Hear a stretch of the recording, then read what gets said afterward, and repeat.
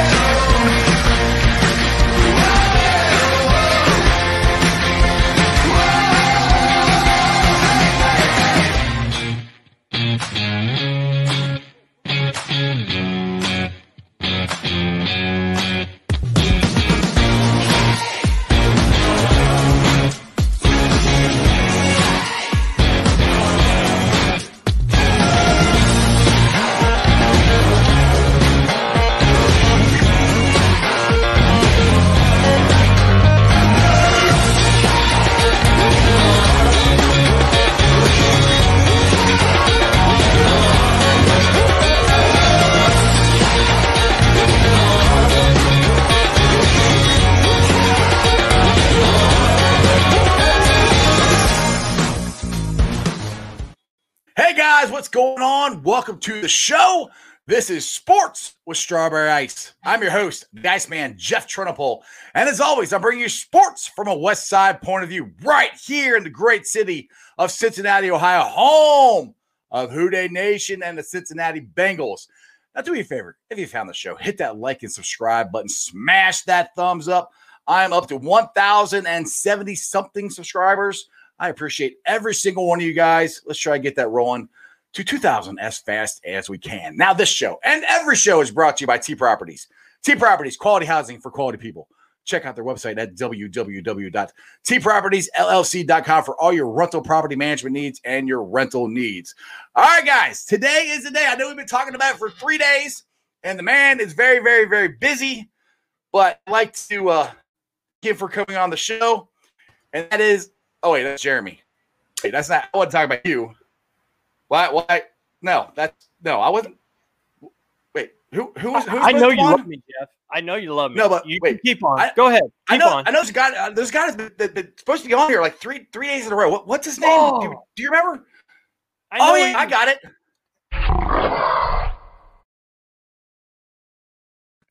There he is. How you doing, Dave? What's up, man? Welcome. Welcome to the show, man. I'm very excited to have you on.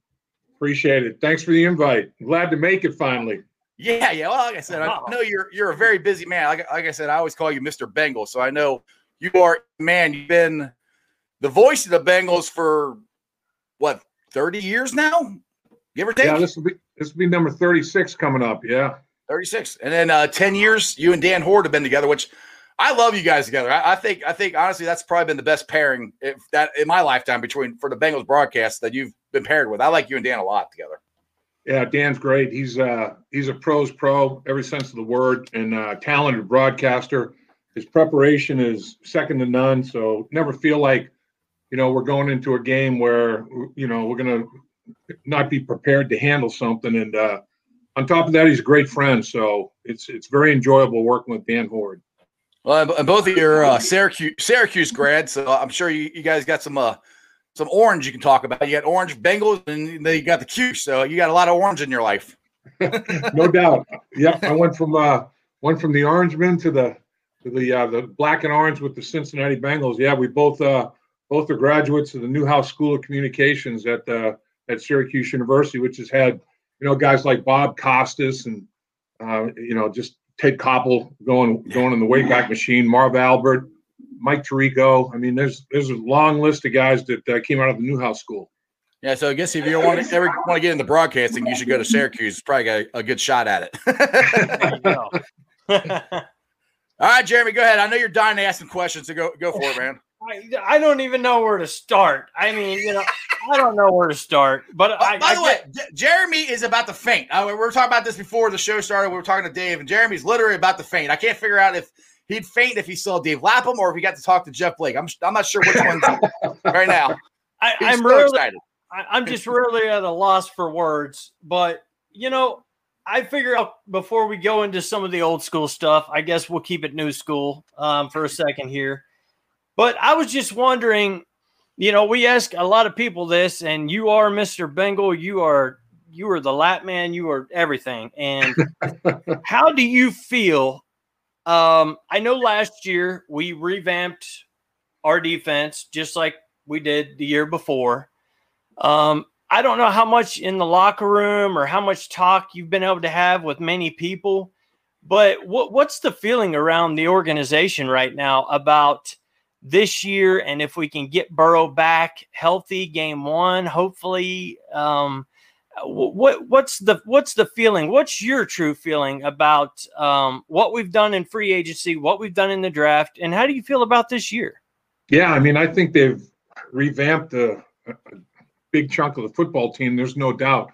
Last year, they redid the linebacker position with 3 draft picks in the 2020 draft. And then this offseason, they redid the back end, defensive backs, all the DBs that they signed, and they had signed those the year before as well. And then in this year's draft, they have 4 defensive linemen, added to the mix.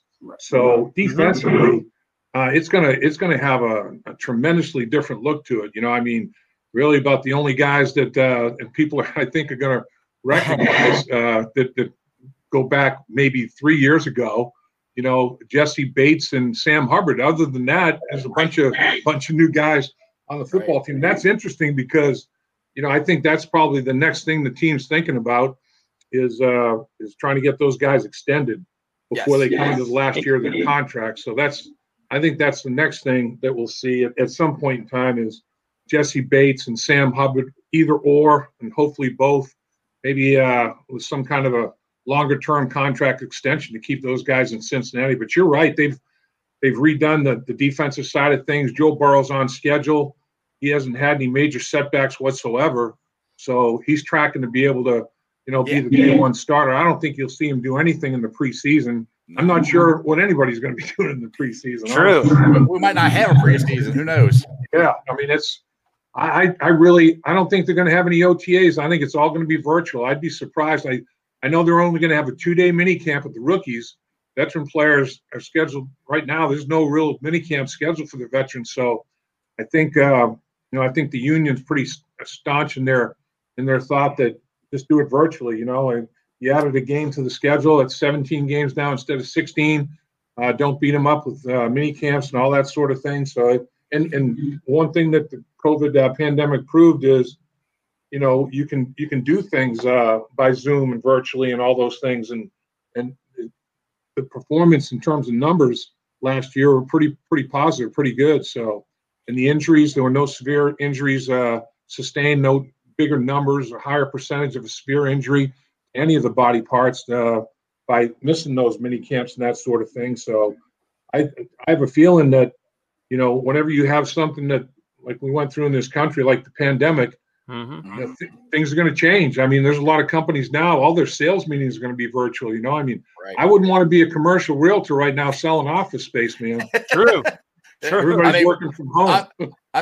We're literally doing a virtual meeting right now. That's literally what this is. Right. So it's the new technology. So it's cool. I mean, things change, things move on, and figure out different ways to do it. But we got a couple questions here in the chat I want to bring up here real quick. William House, Dave, do you think we will add any more O-line free agents? I'm not sure if there'll be any more additions. The offensive line, it's right now you've got veteran players out there that are looking to not take a tremendous haircut. They'll maybe get a trim, but they don't want to get their head shaved. So right now, the guys that are left out there are asking too much money for their age or whatever else there is part of their package. And June 1st is the big date. June 1st is the new fiscal year as such. So everybody's salary cap, you're punching into a new salary cap here and deferrals and all that sort of thing. So if the Bengals do have a lineman or a cornerback, I thought at some point they might draft a corner. The fact they didn't draft a corner at all, they may be looking at some veteran corners. What other positions they're taking a good, strong look at. It's hard to know. But if they're serious about it, they should try to get him signed before June 1st, before everybody is out of cap jail. You get so many teams in cap jail now. You're not competing against 31 other teams in the NFL for a potential free agent right now. You're competing against, maybe 20 instead of 31. So if you can get it done before June 1st, it'd be prudent to do it, because then everybody's back in the mix again. But like I said, I think part of their they're gonna keep some capital aside to try to get those extensions done we talked about earlier. I think that's a big part of their next move in the offseason, probably. Yeah, like that sounds like last year, because I don't think they signed Mixon till I think June or July last year. So that's where I'm kind of thinking that's about the same time frame that Bates and Hubbard might get done. Just my opinion. No, I agree with you. I think no earlier than that, no earlier than June. And there have been some of it. AJ Green got an extension on the plane flying out to the opener. Season opener year, he got an extension. So his agent and the team consummated the deal. And they'll happen. A lot of times they'll happen in training camp, right before training camp. So, yeah, I think you've got the right idea, I think, as well, June, July, something like that. Awesome. All right, well, I want to get into a little bit of Dave Lapham, This Is Your Life. A little history for people who – everybody knows you as, the radio guy, but they know you played. They just maybe not everybody knows when you played, but you're drafted in the third round in 1974. So you played from 74 to 1983. You got to play in the Freezer Bowl, and you also played in the very first Super Bowl for the Cincinnati Bengals. Right. Question. Like I said, I think I told you just before the show started, my uncle was actually at the Freezer Bowl. So, Uncle Bob, I told you I'd tell him you were there. So I know Bob. he said, 20 million people or 2 million people say they're actually at there, but there's only like 50,000 people actually at the game. But he was actually there. And you guys, and I know you've been asked this a million times, but you guys came out in short sleeves. Whose idea was that? Did you have Vaseline on, or were you guys just bare armed, or who thought of that? It's I was playing against a guy by the name of Gary Big Hands Johnson, and he was nicknamed appropriately. He had big old muckers on him, man. And he was a really good pass rusher. His hand looked like a hand with 5 hot dogs hanging off of that pass rusher. And he would just come upfield and try to grab cloth, and then just try to pull you out of your cleats a little bit. So I didn't want to have any extraneous cloth. I didn't want to have sleeves on. And I'm from the Boston area, New England originally. I went to school at Syracuse, so I'm used to cold weather. The boys, and that wasn't cold. That was just torturous. I mean, it's like, man, cold's one thing. That was like, I can't explain it. It's almost like we're on Mars, man. It was crazy. but went out and I thought, all right, I'm going to just on Saturday's practice. It was cold on Saturday, not as bad as on Sunday, but it was damn cold on Saturday. It was below zero, not 59 below wind chill, but it was below zero. So I went out just with t-shirt, shorts, and a sweatsuit on. I thought, see what this feels like, and it was tough. But it's not a game. Adrenaline's not flowing. You're not running around as much, at a practice day before game. So, I thought, well, I'm going to go out there and see if we can handle it without the sleeves. We all went out there, decided to go out there without any sleeves on and just wear our football, uniform, football jersey. And the only thing I did differently was put on a pair of socks, put on plastic bags like baggies, and then put on another pair of socks to insulate your feet. One thing I did know back from childhood days in New England: once your feet are cold, you're in trouble, man. You're done. Yes. Done. So I wanted to make sure I kept those warm. And so the officials said that any exposed skin, you could put Vaseline on. So, they meant face and all that. Well, I'm exposed, so put Vaseline on. And, the league rule was you're not really supposed to do that. You're not supposed to have that stuff on your arms or your jersey or anything like that. But that's it. They damn near canceled that game. They almost postponed the game. So they decided to play it. So they said, okay, any exposed skin, put on Vaseline. So then the Vaseline put that on there on the arms, and it was so cold couldn't even manipulate the Vaseline. You know, it's just like, man, it was like just almost like trying to move. I don't know what it wasn't slick Vaseline anymore. Yeah, like a beehive. Yeah. But it was helpful though. I mean, you know, first pass rush, came upfield and slapped and tried to grab and came right off there. And I thought this might work out. But it was when he did give that big old swatch slap. Oh man, you talk about stinging. Oh, and that cold. Oh man. I bet. And then the worst part of the game was you go in at halftime and you warm up. Then you realize I got to go back out there for another 30 minutes. Oh my God, man, this is going to be brutal. And then you have to go back out and that was the first time I ever experienced the heated bench. You know, they put the propane tanks and heated the bench up. And I did it one time. I sat on the bench one time and I wanted to marry it. I didn't want to leave it, you know. Over. It's like the contrast was so much. I never did it again. I just said, you know, that's too big of a contrast. I'd be better off just staying, you know, my distance away from it and just try to move around and stay as loose as I can that way. But that's the only game I've ever played in my life where I ran around for 3 hours plus and never came close to breaking a sweat. Never even moist on the eyebrow, man. Couldn't sweat at all. Well, if you did, you probably would have froze. Yeah, absolutely. Yep. It was that cold. So Eddie Edwards had a habit of taking a towel and wiping his face down when he came off the field. And there wasn't any sweat to wipe off his face, but the little tip of the towel had moisture on it, and it hit his ear, and he got frostbite on his ear, man. Oh, my goodness, are you kidding? Crazy. Oh, yeah.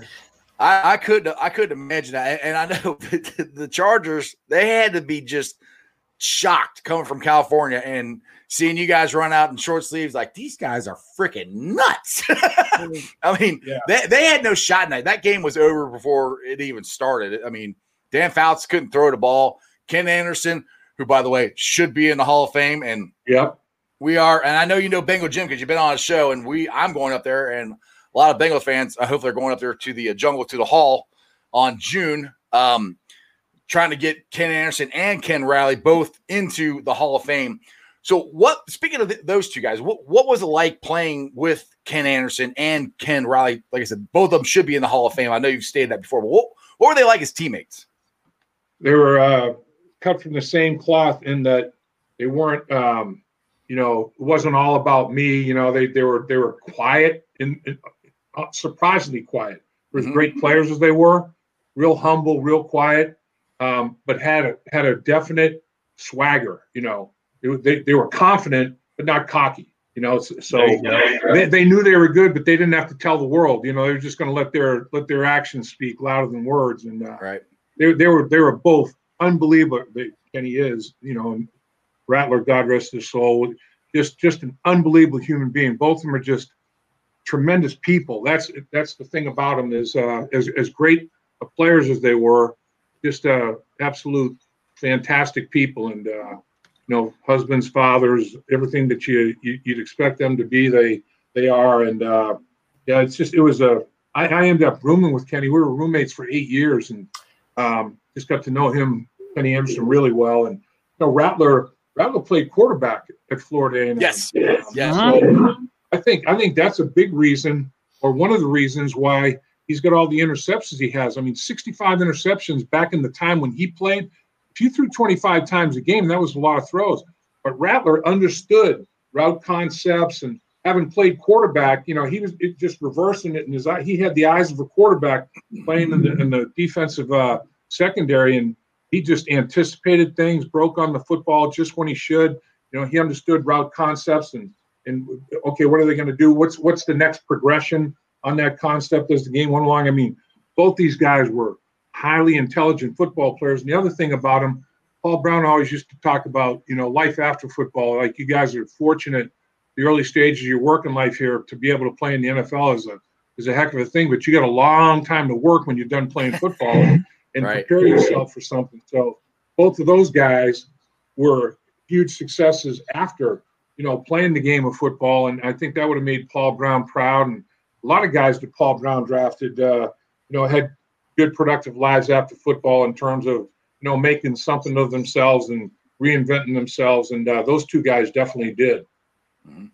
Go ahead, Jeremy. Yeah, man, that's awesome to talk about the football part. I guess I will switch it back over to the broadcast announce part just for a second. I want to let everybody know, too, though, the reason we got Dave Lapham here today is because he wouldn't give me his address. So anyway,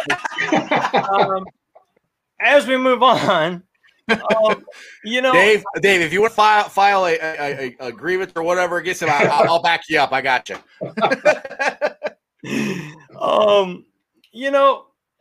As we spoke a little bit before the show, Bengals Weekly, Lap in the locker room, all these guys, all these characters you've been around. It's insane. I mean, you have been around so many different characters that, I mean, from meek and humble to just, what's this guy doing? So yeah. I was wondering, and I don't know if the rest of our viewers out there that are watching are wondering, but who is the guy that Dave Lapham interviewed, was in the locker room with, maybe did a Bengals Weekly with, that you always enjoyed the most, or really you might have got a reputation, whatever, but just a truly good guy that you personally enjoyed being, a Cincinnati Bengal?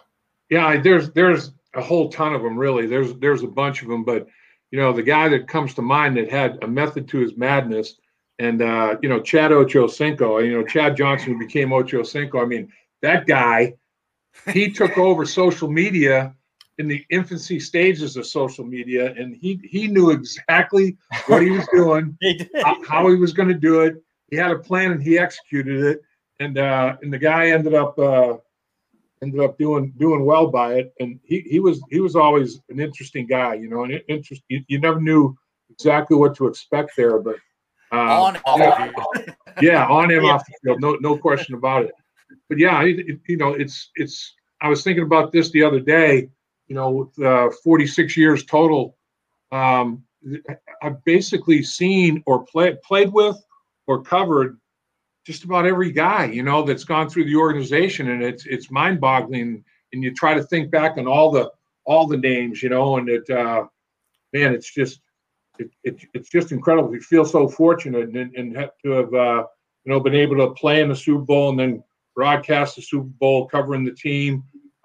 Boomer Esiason was always a guy that no matter what the situation, I always respected the guy. Like you said, the locker room show, that show is tough, man. When you lose a tough game or you get blown out, the last thing guys want to do is see you walk in there with a microphone. Man, they're like, no way, But guys that would step up in those situations, no matter what, Boomer might be the top of the list. I mean, that dude always made himself available, and I can see why he went into the broadcast profession. He had an understanding of what it was going to entail, and I think he just got it. He just understood what the whole thing was about. The relationship between the media and the football player and all of that. Very, very early on. As far as the coach is concerned, Sam Weiss was a sheer delight, man. The dude was, the guy was so entertaining, and you never knew what to expect from Sam Weiss. Never. And he kept everybody on their toes. His players, his coaching staff, the media, his wife, his kids, you name it. Sam was always expect the unexpected, man. No two ways about it. Yeah, now you bring Sam up. That reminds me, if everybody doesn't know, you have your own podcast called In the Trenches with Dave Lapham. Man, you had Boomer on there. Yes. And Boomer was talking about the 1987 season. And I was younger. I remember it, but not that much. But I forgot all with the strike and everything, and Boomer and Sam going back and forth in the media.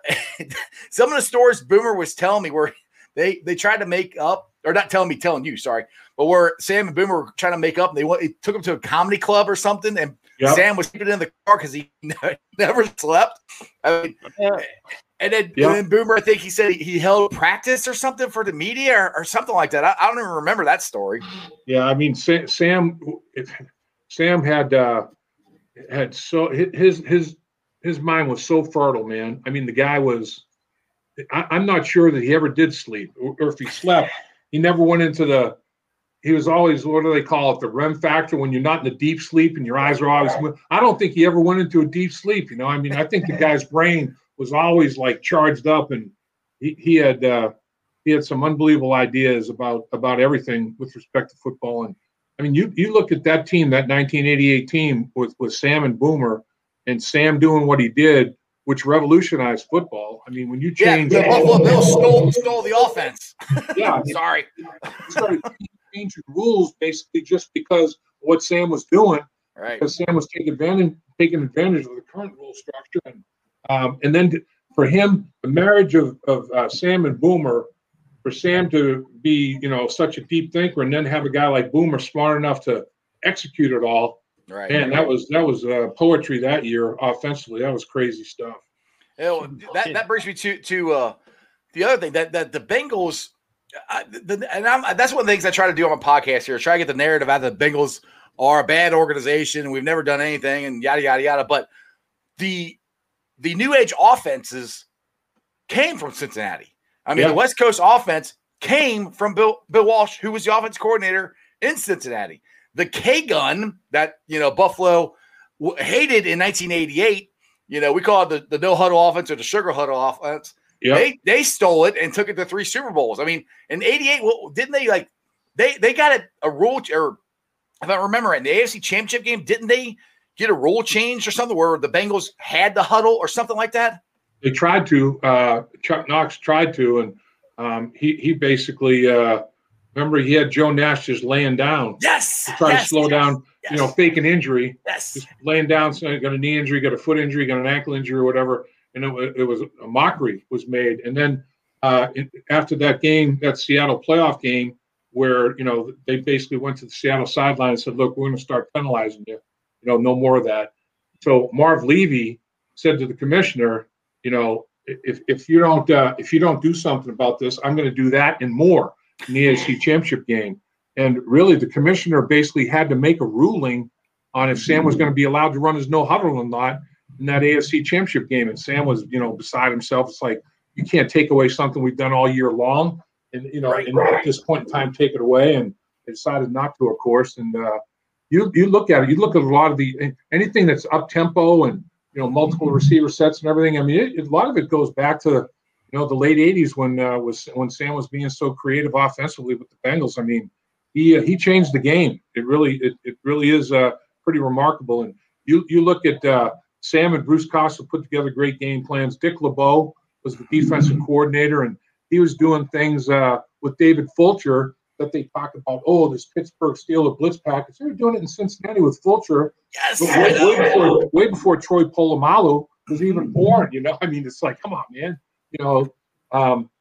But yeah, it's crazy. They did a lot of things on both sides of the football, very creative in those years. And I look back at our Super Bowl season in '81. We had Lindy Infante, who was very, very creative offensively, and we had the doctor of defense, Hank Bulla, who had a bunch of different looks to blitz packages. And so when you get coaches on the cutting edge like that, and then you have personnel that can handle it mentally and physically, that's when you can be really good. And those two football teams were really good. Exactly. All right. The chat is blowing up here with questions for the Dave here from the draft. So I don't want to.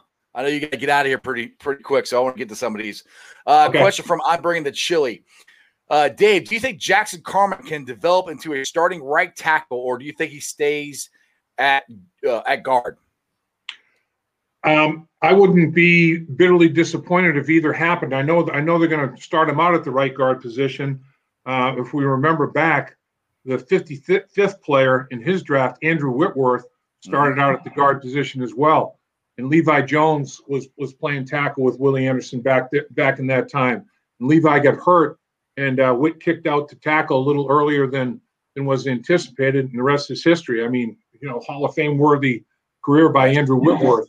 So something like that may happen for Jackson Carman, or he may be so dominant inside at guard that they want to leave him there. And Riley Reef is doing a good job at right tackle, and they get through the rest of this year that way. And maybe they develop like Deontay Jones has developed, and he and Jonah Williams are the bookend tackles, and Carman stays inside at guard, or Carmen does go outside the tackle, and Deontay Jones, Smith's inside at guard, or somebody else is inside at guard. So I do think that you do have some options. There is some position versatility with all of them, and I think Frank Pollock's mindset will be my best 5 guys are playing. My best 5 guys are playing. And I have to figure out where that best mix is, and get those guys out on the football field. I got one more here. Hey, Dave, with Lou. Now, if you ever watch my show, I'm refusing to say his name right until we get a better defense. So I call him Lou Armadillo. But hey, Dave, with Lou Armadillo's background, mostly being with defensive backs, what are your thoughts on the approach he takes to the D-line this year? Well, I do think last year's D-line, it got decimated by injury, and that's a reality. It's not an excuse. I mean, it's a reality. There were guys playing, God love them, that were literally brought off the street. I mean, it was tough down the stretch. Mm-hmm. So, I'm thinking that there's going to be better players, more depth in the defensive line, and that's where it all starts, guys. Let's face it. It's not just in the offensive line; it's the defensive line as well. 17 sacks last year. You think, wow, just 17 sacks. Well, you have to stop the run to earn the right to rush the passer, and they were a sieve against the run. So they struggled the last 2 or 3 years stopping the run. So hopefully, with what they've done in the draft and free agency, signing the players that they signed up front will make an impact in stopping the run, and the young linebackers will be able to scrape and make plays over the top, and then get off the field on third down. So I do think that Lou Anarumo, his philosophy is a hybrid 4-3, 3-4 defensive look, which is a heck of a lot of teams in the National Football League run that kind of thing, and that requires position versatility as well.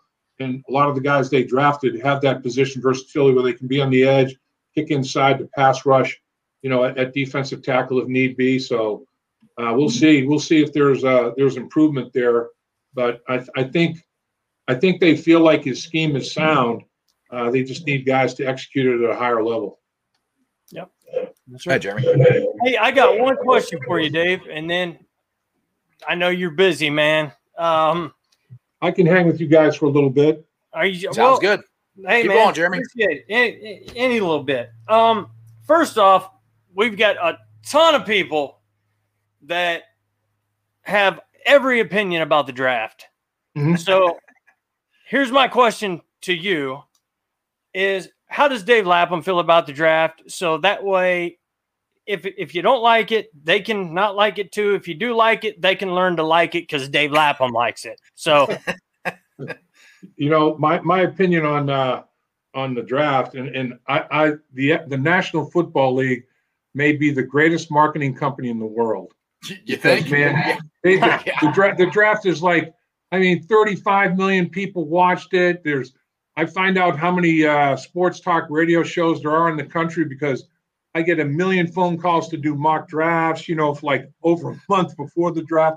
It is crazy, but that's what makes the league great, but there's a double-edged sword to it where, everybody's a draft expert and everybody's given letter grades as soon as guys are drafted. How the hell do you know? Honestly, it's like, it's a 2 or 3 year process. It's like these guys, you can look at it and to say, oh man, they get an A or a B based on what? Mel Kiper's board. The Bengals don't care about Mel Kiper's board. The Ravens don't care about Mel Kiper's board. The Steelers don't. The Browns don't in the division, and nobody else does. All they care about is their board. They're putting their board together based on what they do schematically, offensively and defensively, and what players would transition the best into it. There's a lot that goes into it than just trying to evaluate a guy based on his performance in college and put like a letter grade.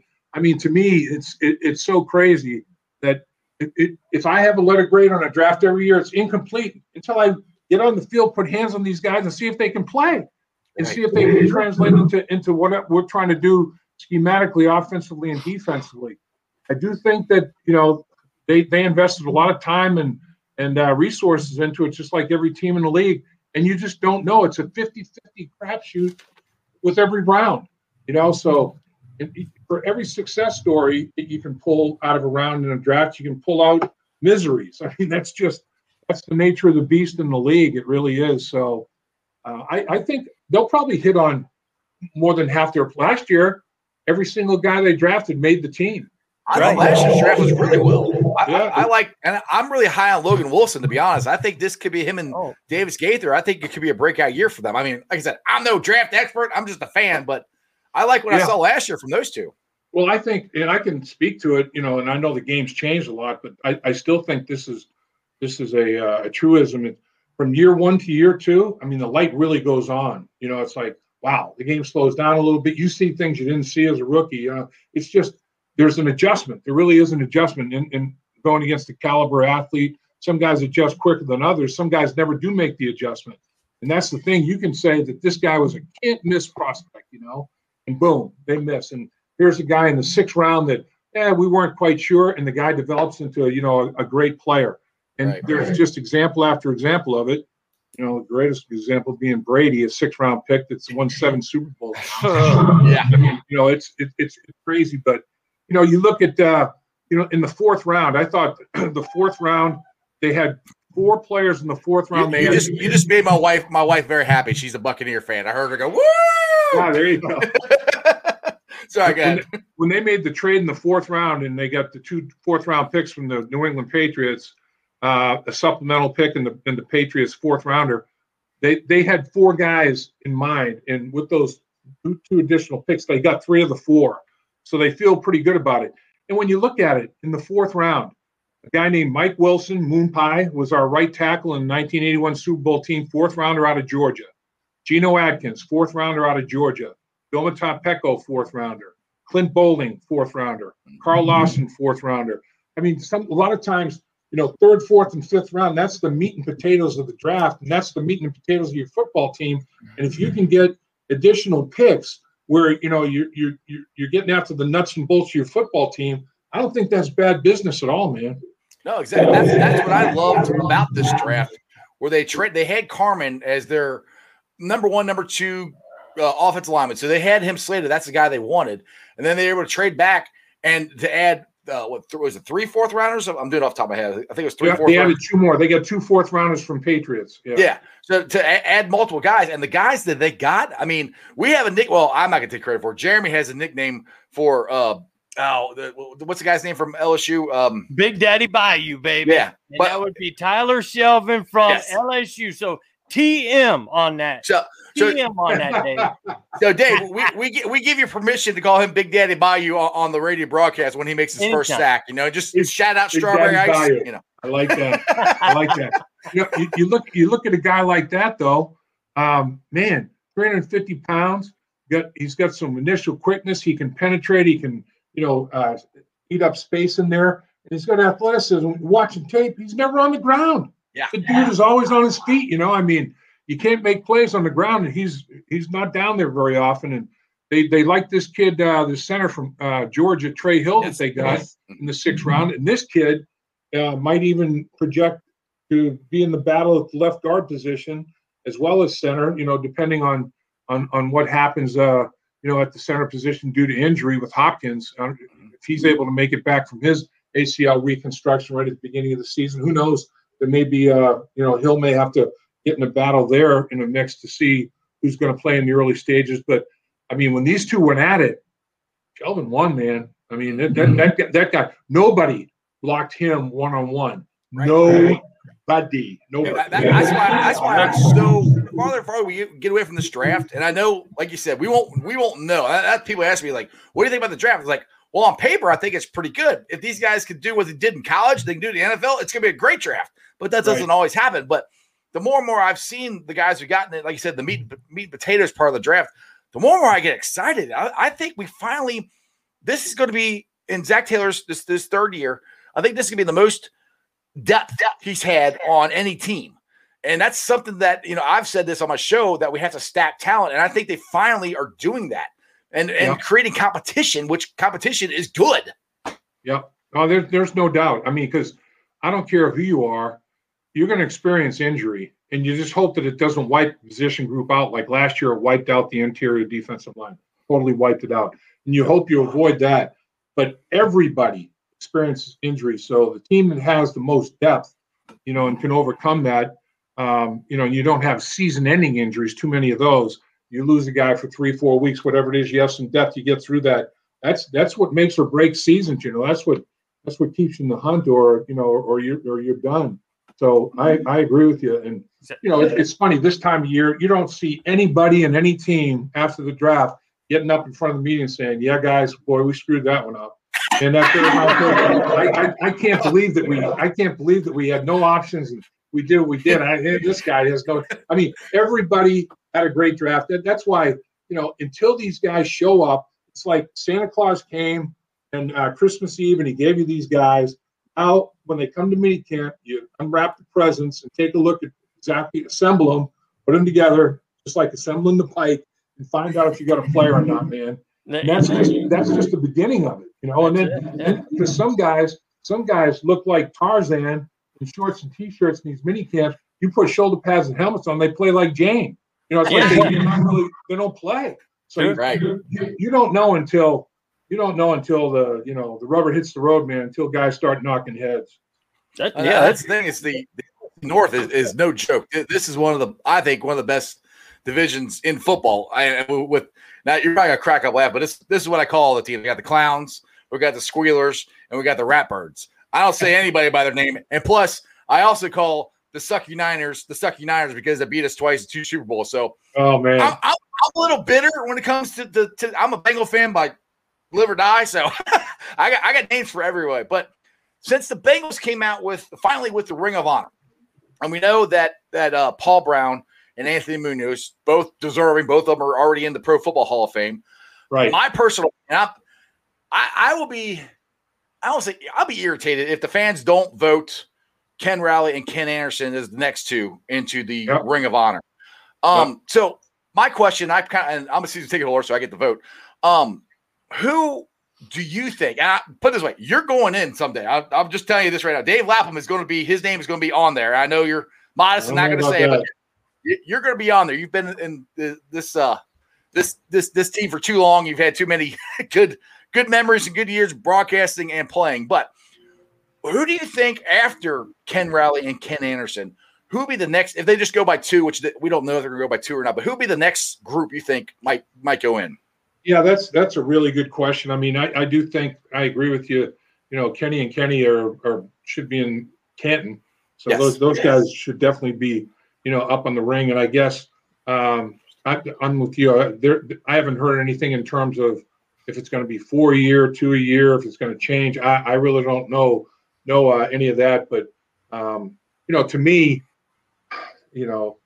at some point, Boomer's got to get in there. Boomer. If you've went to the Pro Bowl, won MVP, you had an MVP season. That carries a lot of weight. But then I'll look at interior guys like Crumrye. After practicing against that dude, every single day, that was like playing 1,000 football games.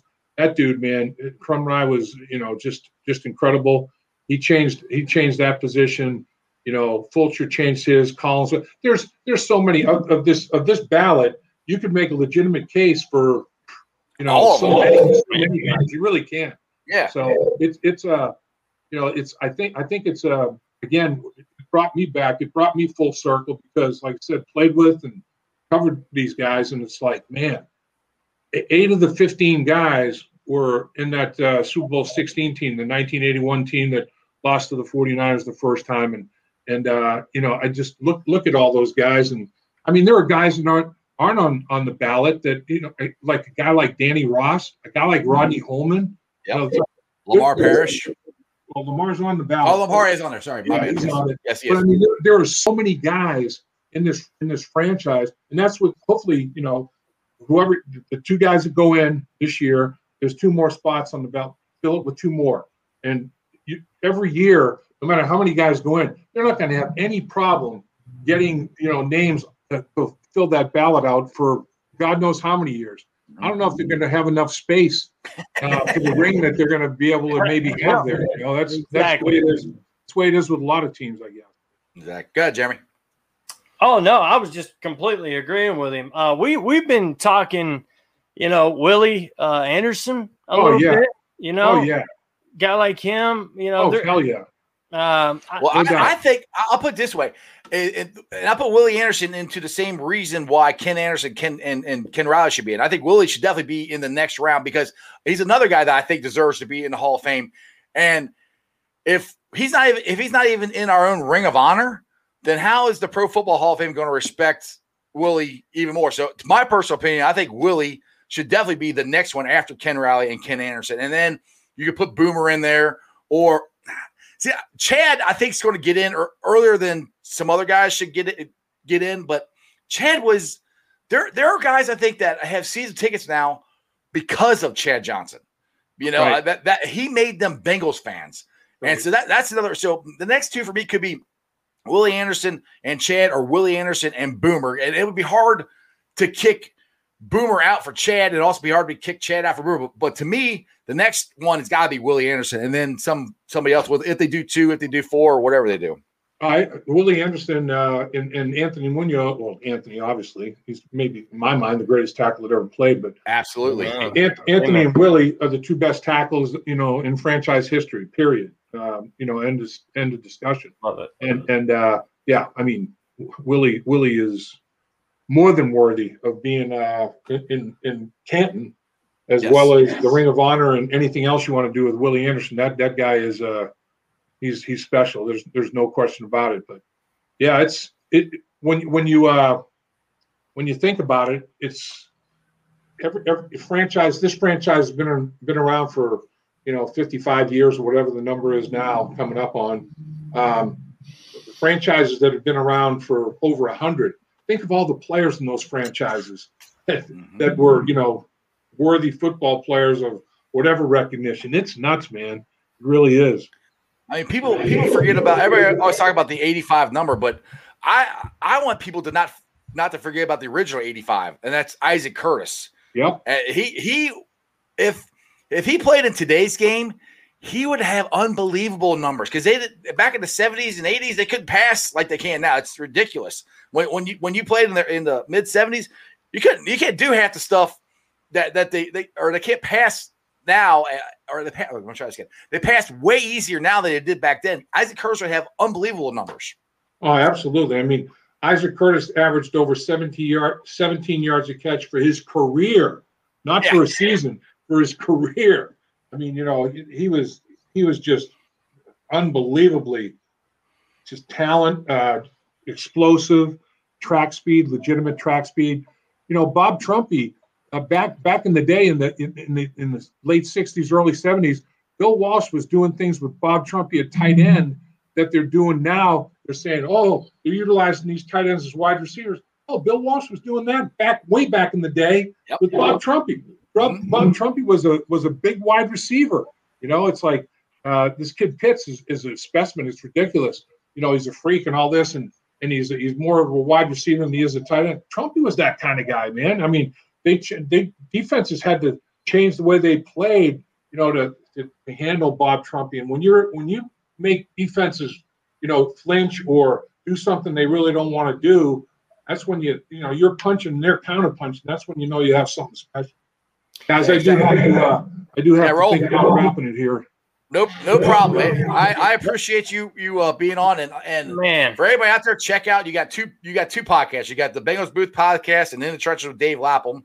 Anything else that I'm missing on, or is that it? No, and really, I want to thank my friends at First Star Logistics for In the Trenches with Dave Lapham. They provide a nice big studio there over at First Star, and we've had a lot of fun with that. So. Yeah, it's fun. It's, as you guys know, talking with people in the sports world, man, nothing better. Great. I love it. This has been an absolute blast. I thank you so much for coming on. And anytime you want to come on, and Big Daddy Bayou, you can have that. And if you say it in the game, me and Jeremy will go flipping nuts because we'll be like, we did it. Instead of Big Daddy Wilkerson, Big Daddy Bayou. There you go. Exactly. That's the first person I thought of when I said his name. But dude. Hey, thanks, Dave. You were awesome. My pleasure, guys. Have a great weekend. You too. Hooday. Hooday, man. Holy crap, that was awesome. I've got 12 more pages. Where'd he go? Dude, I know. I could have. I had more questions to ask him. I'm like, man, I could have talked to him for another hour probably, but that was cool. Yep, that was cool, man. That was about as inside as you're gonna get. Yeah, I mean, I wanted to hear.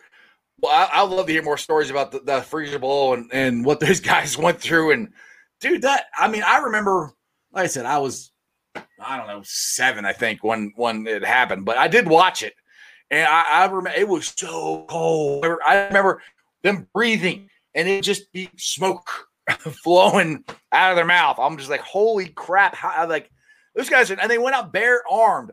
Like, that game was over before it even started.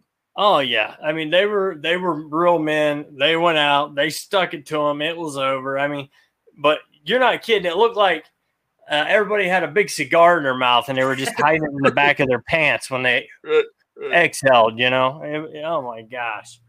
But for him to give us some of that inside stuff, dude, and just the Vaseline and talking about some of the dude's big paws, you know, that's all Dave. Yeah. That's Dave right there. Dave Lapham had hot dogs for fingers. He said, "Hot dog, yeah, yeah, that's hot dogs for fingers, man." Well, that's the one thing I got to tell you is when I was DMing him back and forth, and he answered me, and he for not being able to come on one of the days, he's like, "Yeah, no gas today." I'm like, okay, I know that's Dave Lapham because that's a Dave Lapham saying. He would say something like that. So no gas. I really hope you guys like that as much as I did. If you missed any of it, like I said, it's going to be on the channel. And if you want to listen to it, I'll be posting it on the podcast later on tonight. But I just want to thank all the Facebook groups that we're live streaming on right now. And if you guys are watching this on any Facebook group, please make sure you go to my YouTube channel, Sports with Strawberry Ice. Please subscribe. I would greatly appreciate it. We're at 1,070 something subscribers, so please subscribe. I'm trying to get to 2,000 as fast as I can. I want to thank the favorite groups. They are Houday Nation, which is a great Bengals group, Cincinnati Reds riding third, heading for home, Bearcat Country, the Ohio State Bucknuts, the Ice Bar, which is just a show page that me and Jerry do silly TikToks, silly memes, and we just, it's a virtual bar. You hang out and you talk. And then you follow me on all my social media platforms, all under Sports with Strawberry Ice. I'm on Facebook, where I have 1,048 likes and 1,046 followers. I'm on Twitter at Jeff A. Trunapole. I only have 517 followers. Try to get that up a little bit. If you're on Twitter, check me out. Follow me. I'm on Instagram, also under Sports Strawberry Ice. TikTok, it's Iceman90. And like I said, I'll be pulling the sound off later on tonight. And we're at YouTube. Like I said, YouTube, you guys are awesome. 1,070. And I wanted to tell Dave the way we ended the show. See, I could have had more stuff. I had way so much more stuff to ask him. I want to tell him how we end the show because he was broadcasting on the radio that game when Sam Weiss goes, "You don't live in Cleveland, you live in Cincinnati." I would have loved to ask you, like, what was your reaction to that? Because I know me, when I watched it, I got up out of my couch. I'm like, yeah, that's right. Get him. Hopefully he will flip it around, watch it tomorrow just to check out how he looked. And I'm sure. Oh, yeah, I'm totally sure Dave Lapham watch my show again. Definitely. So, yeah, we got to see how we looked on the Ice show. You know, we got to see what's going on. Yeah, right on. Yeah. All right, man. Well, it is almost 6:30. What do you say we roll on out of here? Man, great show. It's a great show, bro. So how do we normally end it, Jeremy? Okay. What do we normally say? Huh? Are we see? Done? Look, people. He's lost all train of thought. This is Jeremy. With Jeremy, I'm waiting for Dave. Jeremy is still in fandom. He's just like, oh, I talked to Dave Lapham. Where's Dave? Where's Dave? Where's Dave? Hey, Dave, where'd you go? Dave, coming after your address, Dave. Anyway, end it already. Let's get the hell out of here. If you want out of here, bro, we will get out of here if we have to, because this was an awesome show, you guys. And there ain't nothing else to say other than, as always, remember everybody, one thing, all together, and one thing only. And that is, you don't live in Cleveland, you live in Cincinnati, and we just had on Dave freaking Lapham. Houday! Wait, did we? Or was that just a dream? Did we start drinking? We had him. We did. We had Dave Lapham was actually on our show. Hold on. Did we? Wait, was he? I think so. Yeah, he was. Holy crap, he was on the show. On the show. That's so cool. So I hope you guys enjoyed it. Hooray! Let's go, Reds. Shogo Akiyama's back in the lineup tonight. Let's kick some Cleveland Indian ass. And as always, you guys have a great weekend. And that's just sports, baby. See ya!